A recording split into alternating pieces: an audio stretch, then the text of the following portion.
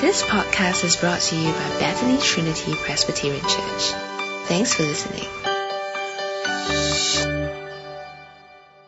It's a privilege to be here with all of you. Just now, Nick was sharing the value of vision. I think it's a fantastic book of prayer. Have you sang songs when the lyrics just hits you and say, this is exactly what I want to say, but the song just brought out the words because they were so rich in scriptures. I remember I have a leather-bound version, or imitated leather-bound version, I can't remember which one was it, of this book. And I love it because the prayer, except for the D and thou, which you change to you and me, the richness of the prayer sometimes brings us back to reality when we are busy in our lives, and sometimes we can't remember what to pray or really pray things that strikes what our souls needs. So I left my copy when my mentor was dying in the hospital in Perth. So I left my copy, and when I came back, I couldn't afford another leather bound, but I got an online version. So if you can't get a hard copy, e-Kindle, you can find the online version as well. But I recommend that this is a great resource to equip ourselves to learn how to pray and to pray to God. So this morning, we are coming back to the series of Matthew, and let me begin by praying because this passage is fantastic as Jesus finally speaks. One sentence, but it's wonderful. Dear Heavenly Father, we pray that you prepare our hearts this afternoon, that our hearts, our minds, and our will be engaged with your truth.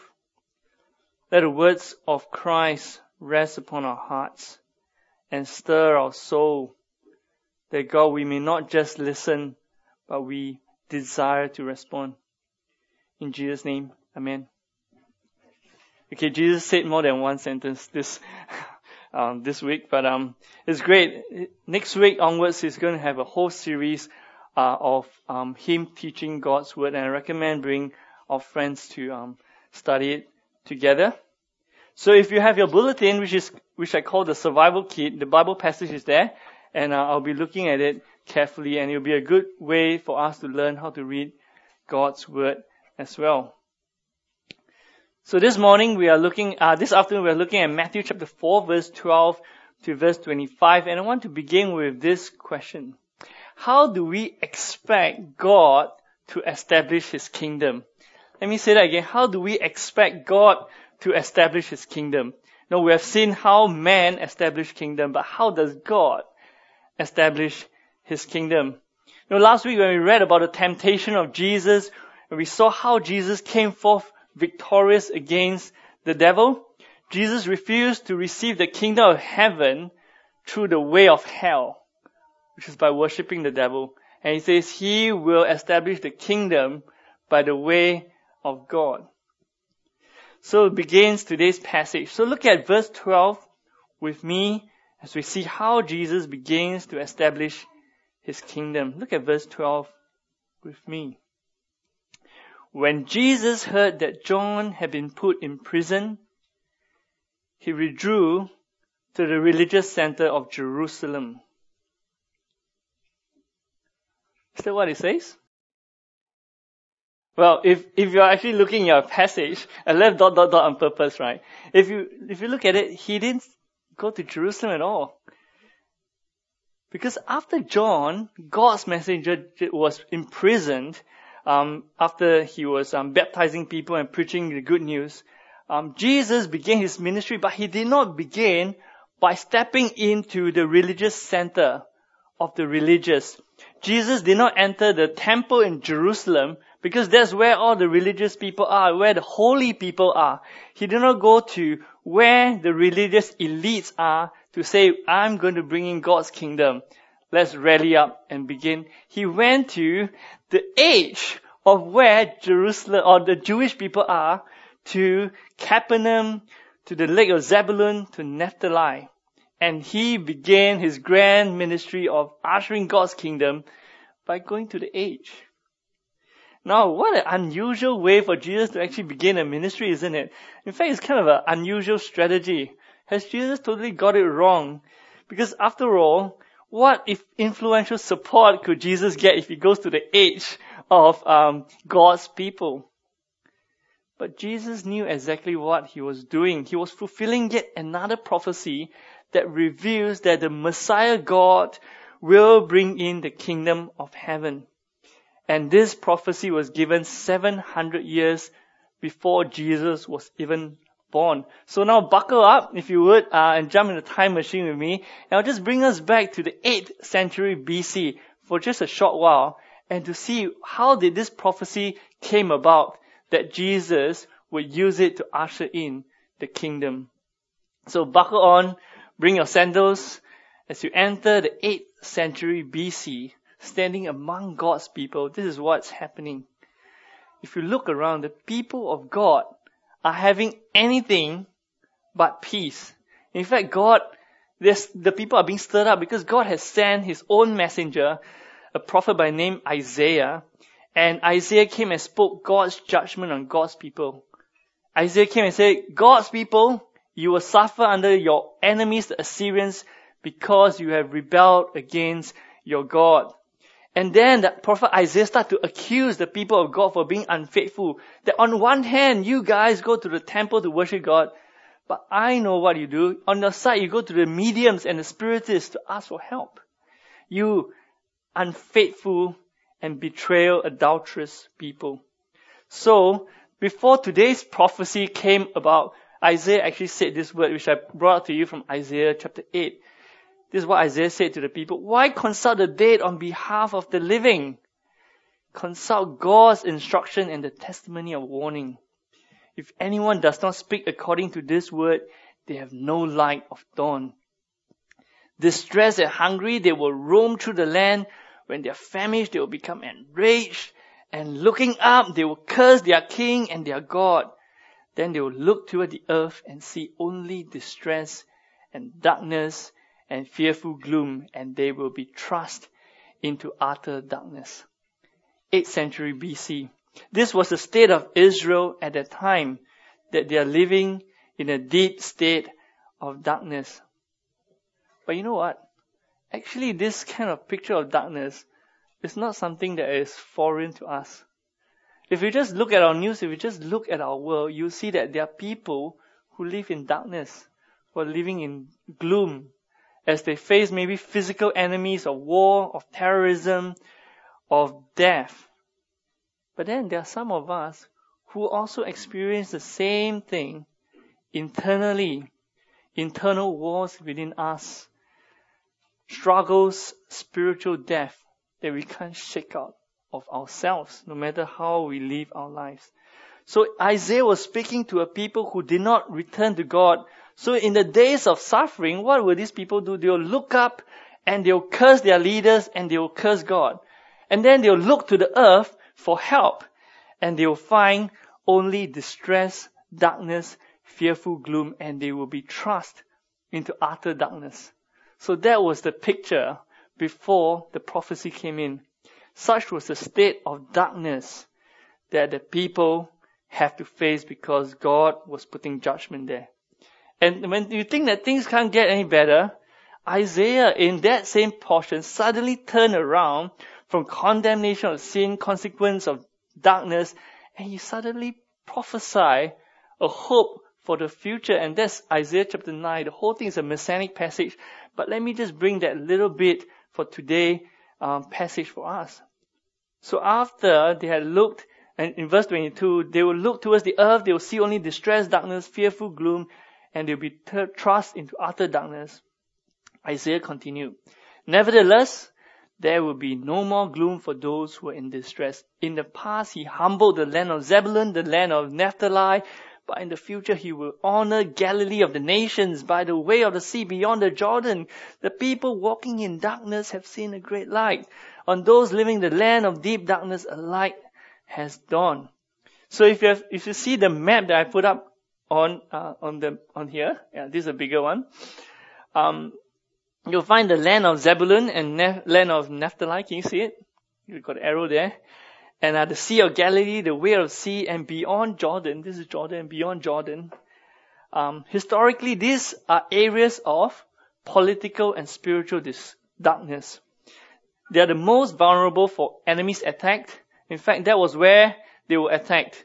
So that was most vulnerable for enemies' attack, and that is the place of greatest spiritual darkness, because that's where the Gentiles and the Jews, they will have trading, and that's where religions and policies get mixed up, marriages get mixed up, and you can adopt other gods.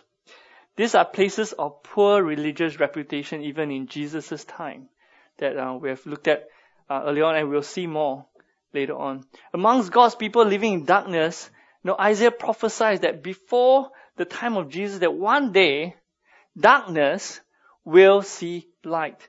Places despised by the religious elites will be the very place that God will usher in light into a dark, rebellious world. So now as you step back to Jesus' time and today's passage, let me read again what Matthew has for us. Matthew 4:12-16. Jesus' unusual beginning.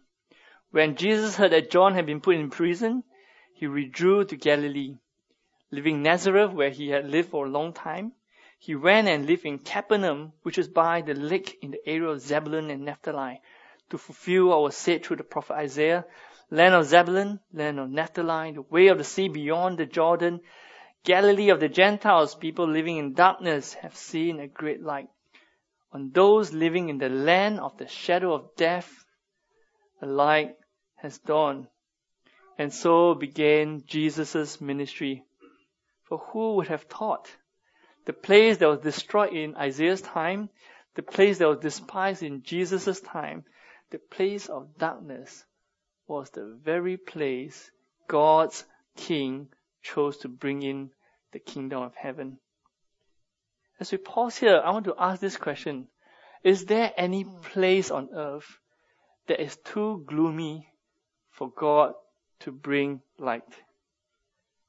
Are there any people who are too sinful and rebellious that God would totally reject them and not give them a chance?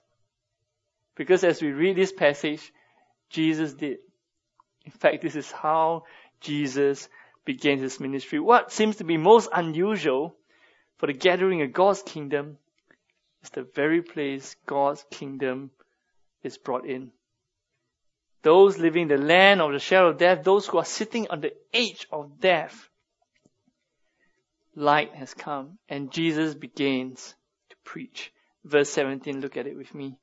Repent, for the kingdom of heaven has come near. So like John the Baptizer, Jesus said this. He begins with repent and he ends with near. Jesus is saying, people of darkness, repent. Turn away from sin and darkness because the end is near. The kingdom of heaven has come near. And unless you repent, you will not be ready when the kingdom of heaven comes in its full glory. Unlike a world that promotes eat, drink, play, repeat. I don't know, have you seen that around? Unlike a world that says eat, drink, play, repeat, Jesus is saying that there is no repeat when the kingdom of heaven arrives. Therefore, repent while there is still time. Now, while this sounds like a grave warning, actually this is a declaration of hope. Because by Jesus going to Zebulun and Naphtali, Jesus starts from the most despised and say, God's rescue is here and you have a share in it if you turn back to God. That's what Jesus is saying. And when John the Baptizer cries out, repent, people need to listen because John was the messenger. But when Jesus comes and says, repent, the world must listen because he is the one who can forgive, because he is the way, the truth, and the life, and the one who will bring his people into the kingdom. So dear friends, the words of Jesus in Matthew 17, verse 17, are not just for people in Capernaum, but they are people for all of us, including those, that includes those who hear us and respond, those who realize that actually we are living in darkness, we are living in lostness, we are living at the edge of death, and says, God, please help. And Jesus says, I will. Repent, for the kingdom of heaven is near. This is offered to all of us. Now, not only did Jesus begins the kingdom in the most unusual place, we start to see he's going to call the most unlikely people to be in his inner circle. Look on to verse 18 to 22 with me, the most unlikely calling. Verse 18, as Jesus was walking by the Sea of Galilee, he saw two brothers, Simon called Peter and his brother Andrew. They were casting a net in the lake, for they were fishermen. Verse 19, come, follow me, Jesus said, and I will send you out to fish for people. At once they left their nets and followed him.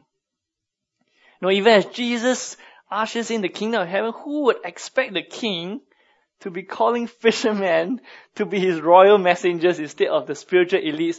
Well, he should be calling the Pharisees, the Sadducees, the scribes, the priests, because if anyone wants to hear about spiritual stuff, people always go to these people. If anyone wants to have a hope to enter heaven, they'll look for the priests, they'll look for the teachers. But no, this is not what Jesus is gathering to be his royal messengers. He went to find fishermen who are busy fishing rather than thinking about God. And if you have lenses, you see, because we are reading Matthew, right? Sometimes I'll get you to wear different lenses. Imagine if you are wearing lenses of someone who has already seen all that has happened. Okay, Jesus, the events of Jesus and the disciples happened, and they are reading Matthew, not like waiting to see what's happening, but you have already known what is happening, and you want explanation.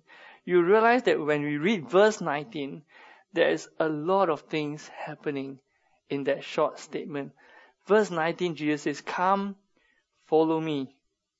You know, the fishermen, Peter and Andrew, they haven't fully comprehend what it means to follow Jesus. They understand Jesus says, come follow me, means that he will use them to draw people into the kingdom. This fisherman term, right? To be fishers of men. So draw people into God's kingdom.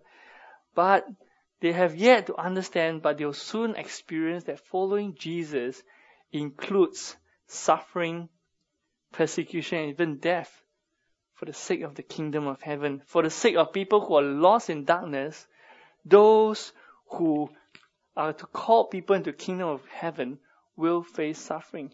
And this is totally unlike what some teachers teach today, that following Jesus means blessings and wealth.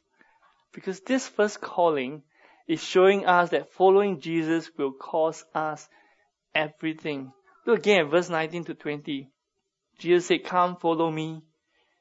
Jesus said, and I will send you out to fish for people. At once they left their nets and followed him. It's important to notice, look at these two verses, the emphasis that the author wants us to recognize.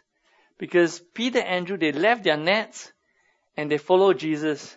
You know, nets are everything that fishermen identify themselves with. You leave your net and you follow Jesus, you can't call yourself a fisherman. You don't even have nets. But they did. Immediately they left their nets and they followed Jesus. And just in case we miss the emphasis, Matthew continues, verse 21 and 22. Going on from there, he saw two other brothers, James, son of Zebedee, and his brother John. They were in a boat with their father Zebedee, preparing their nets. Jesus called them. And immediately they left the boat and their father and followed him. Now again, as Jesus walks on, he sees another two fishermen, siblings, and he calls them and they left their boat. Now you really can't call yourself a fisherman on the Sea of Galilee if you don't even sit on a boat. And when he left their father, presumably their family business and everything, their precious relationships, they followed Jesus. Now in this most unlikely calling of the first royal messengers and followers of the king, Jesus begins to reveal what it really means to follow after Jesus and to enter the kingdom of heaven. Because Jesus was not looking for any special professionals.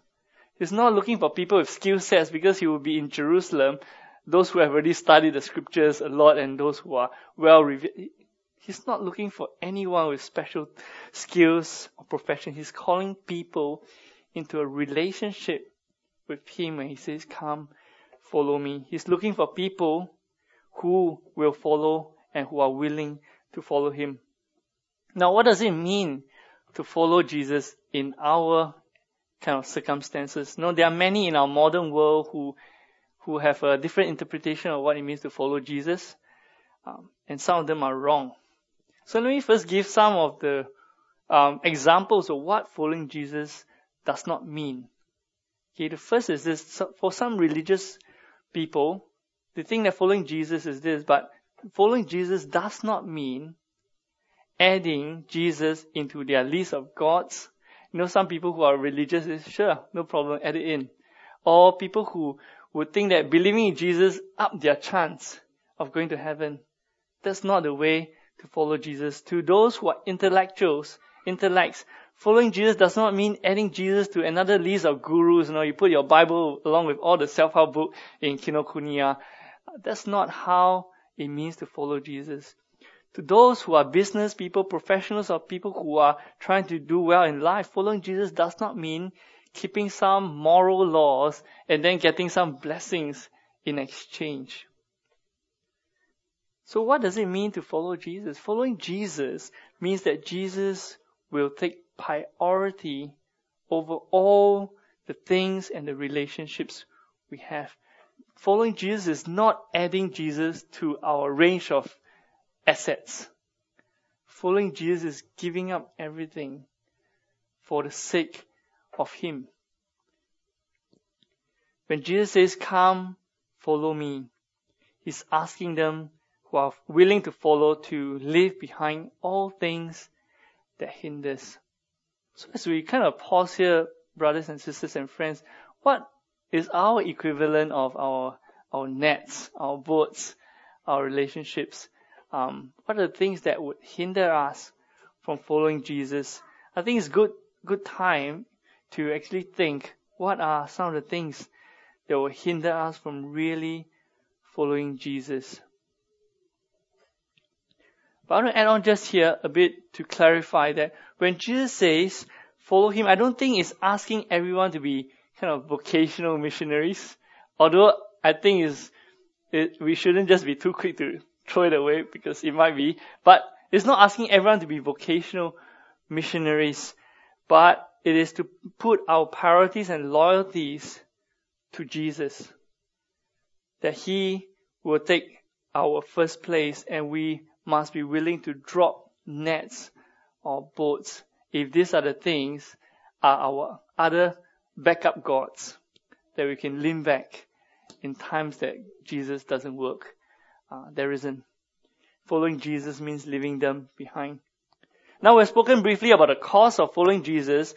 I want to show you that next to the cost is something that's brilliant that comes in following Jesus and is beautiful, and that's what the world desperately needs. So when Jesus says, "Come follow me," He's saying that I am the way to the kingdom of heaven. I am the truth that will set you free. I'm the life in the shadow and the age of death.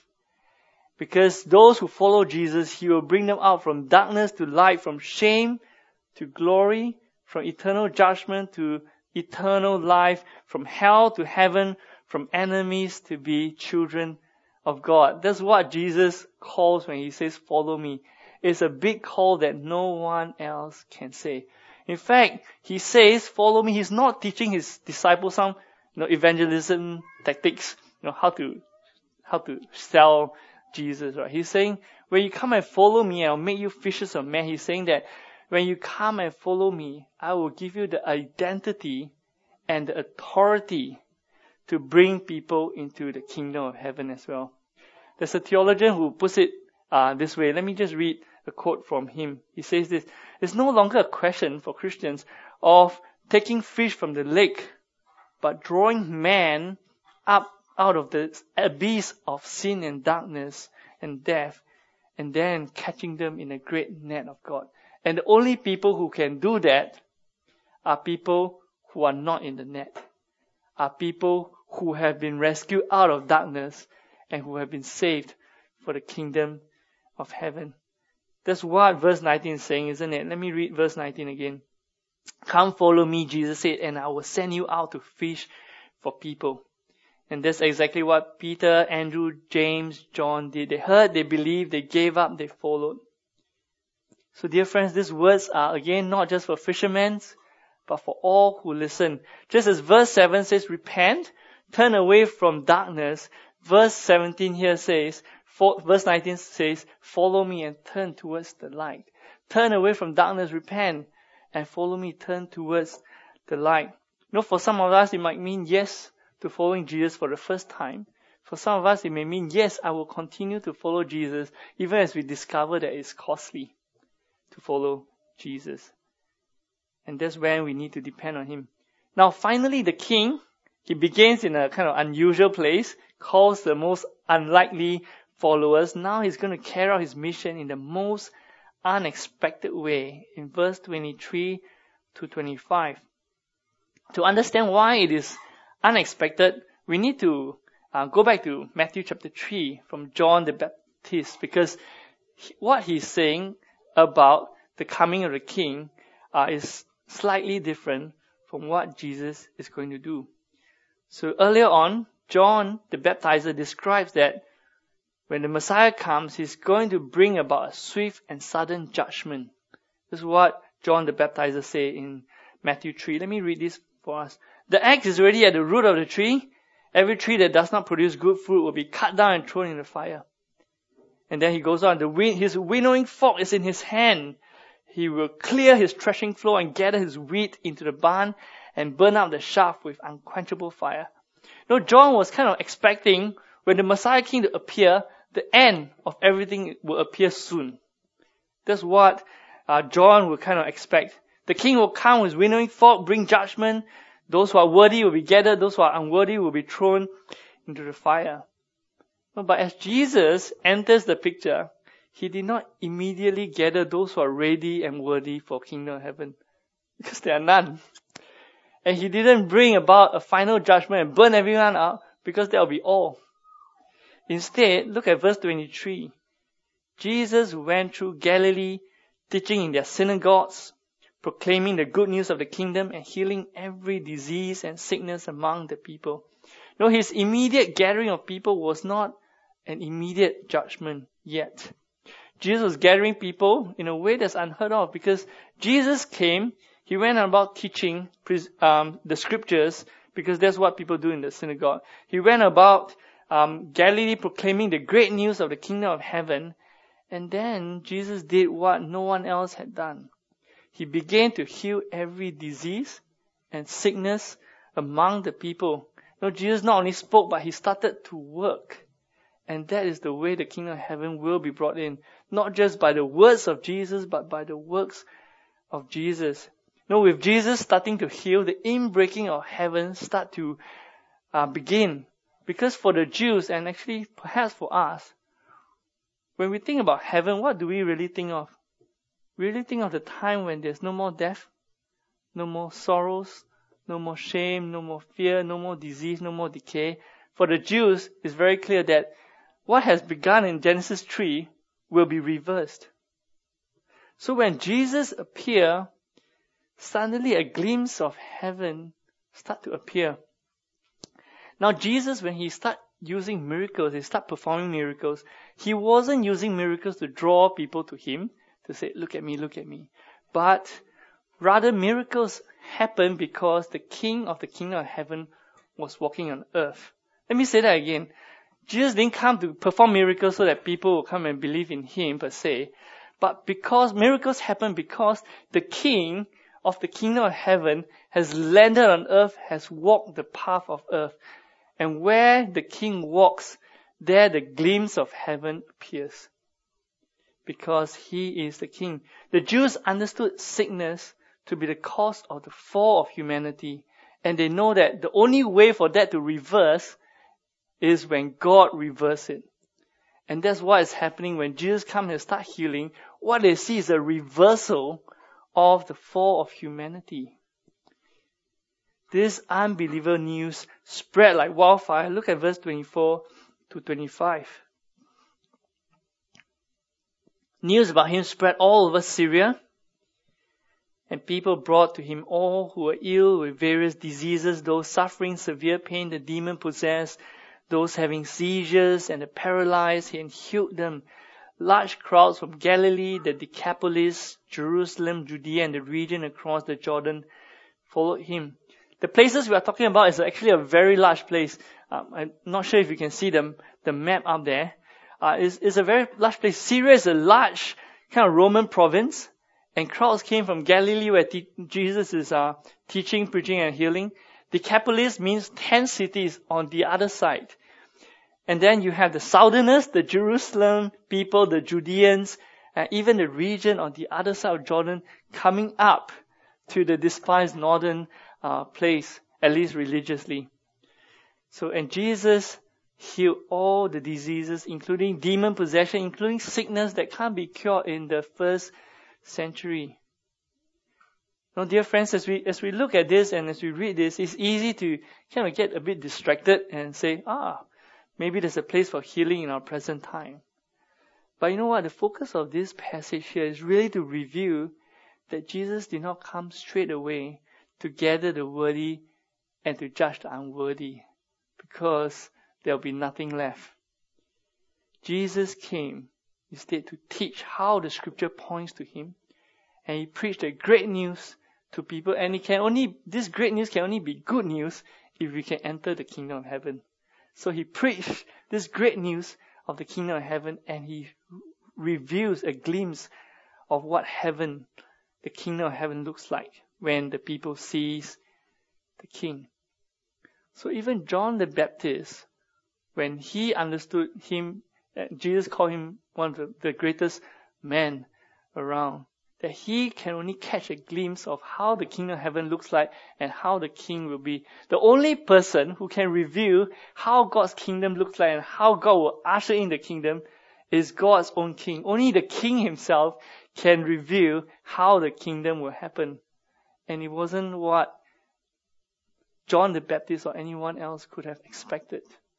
But he did it. Jesus, the Messiah, the son of David, the son of Abraham. And the crowds began to gather around Jesus. Of course, there would come a time when they would have to decide whether they will follow or they will turn away.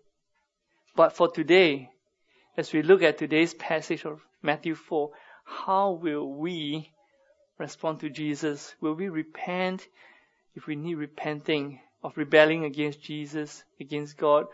Will we follow him when he calls us, leaving behind everything that might hinder? And will we acknowledge him as king and eventually be gathered as wheat into the kingdom of heaven? Or as how John the Baptist warned, to be shafts that will be thrown into unquenchable fire? So let's pray as we spend some time thanking God for Christ. Heavenly Father, thank you that Jesus began gathering his people from places of darkness, which means all of us have the opportunity to enter the kingdom of heaven. Father, as we look at our own hearts, we know what it means to be in darkness and in desperate need of rescue. As we look at our own lives and look at our world, we know that everyone stands at the edge of the shadow of death. And you know who we are deep within. But Father, Christ did not despise us. Instead, he comes for us, calling us to repent and offering us to follow him. Dear Father, for those of us who have not yet followed King Jesus, we ask you would shine your light into our darkness, that we may see how close we are to the shadow of death. Help us to repent and follow Jesus. For those of us who are already following Jesus and discovering how difficult it can be, help us to grow in our dependence on Jesus, to have trusting obedience and dependence on him. And finally, Father, help us to look forward with confidence for the day when our King Jesus returns. We will truly be in the perfect kingdom of heaven, where no death, no tears, no illness, no decay, no sin, no shame, no regrets will be remained. Till then, help us to grow in our knowledge and love for Christ. For Christ's sake we pray. Amen. Thanks for listening to this podcast brought to you by Bethany Trinity Presbyterian Church. For more information, visit us online at busypc.sg.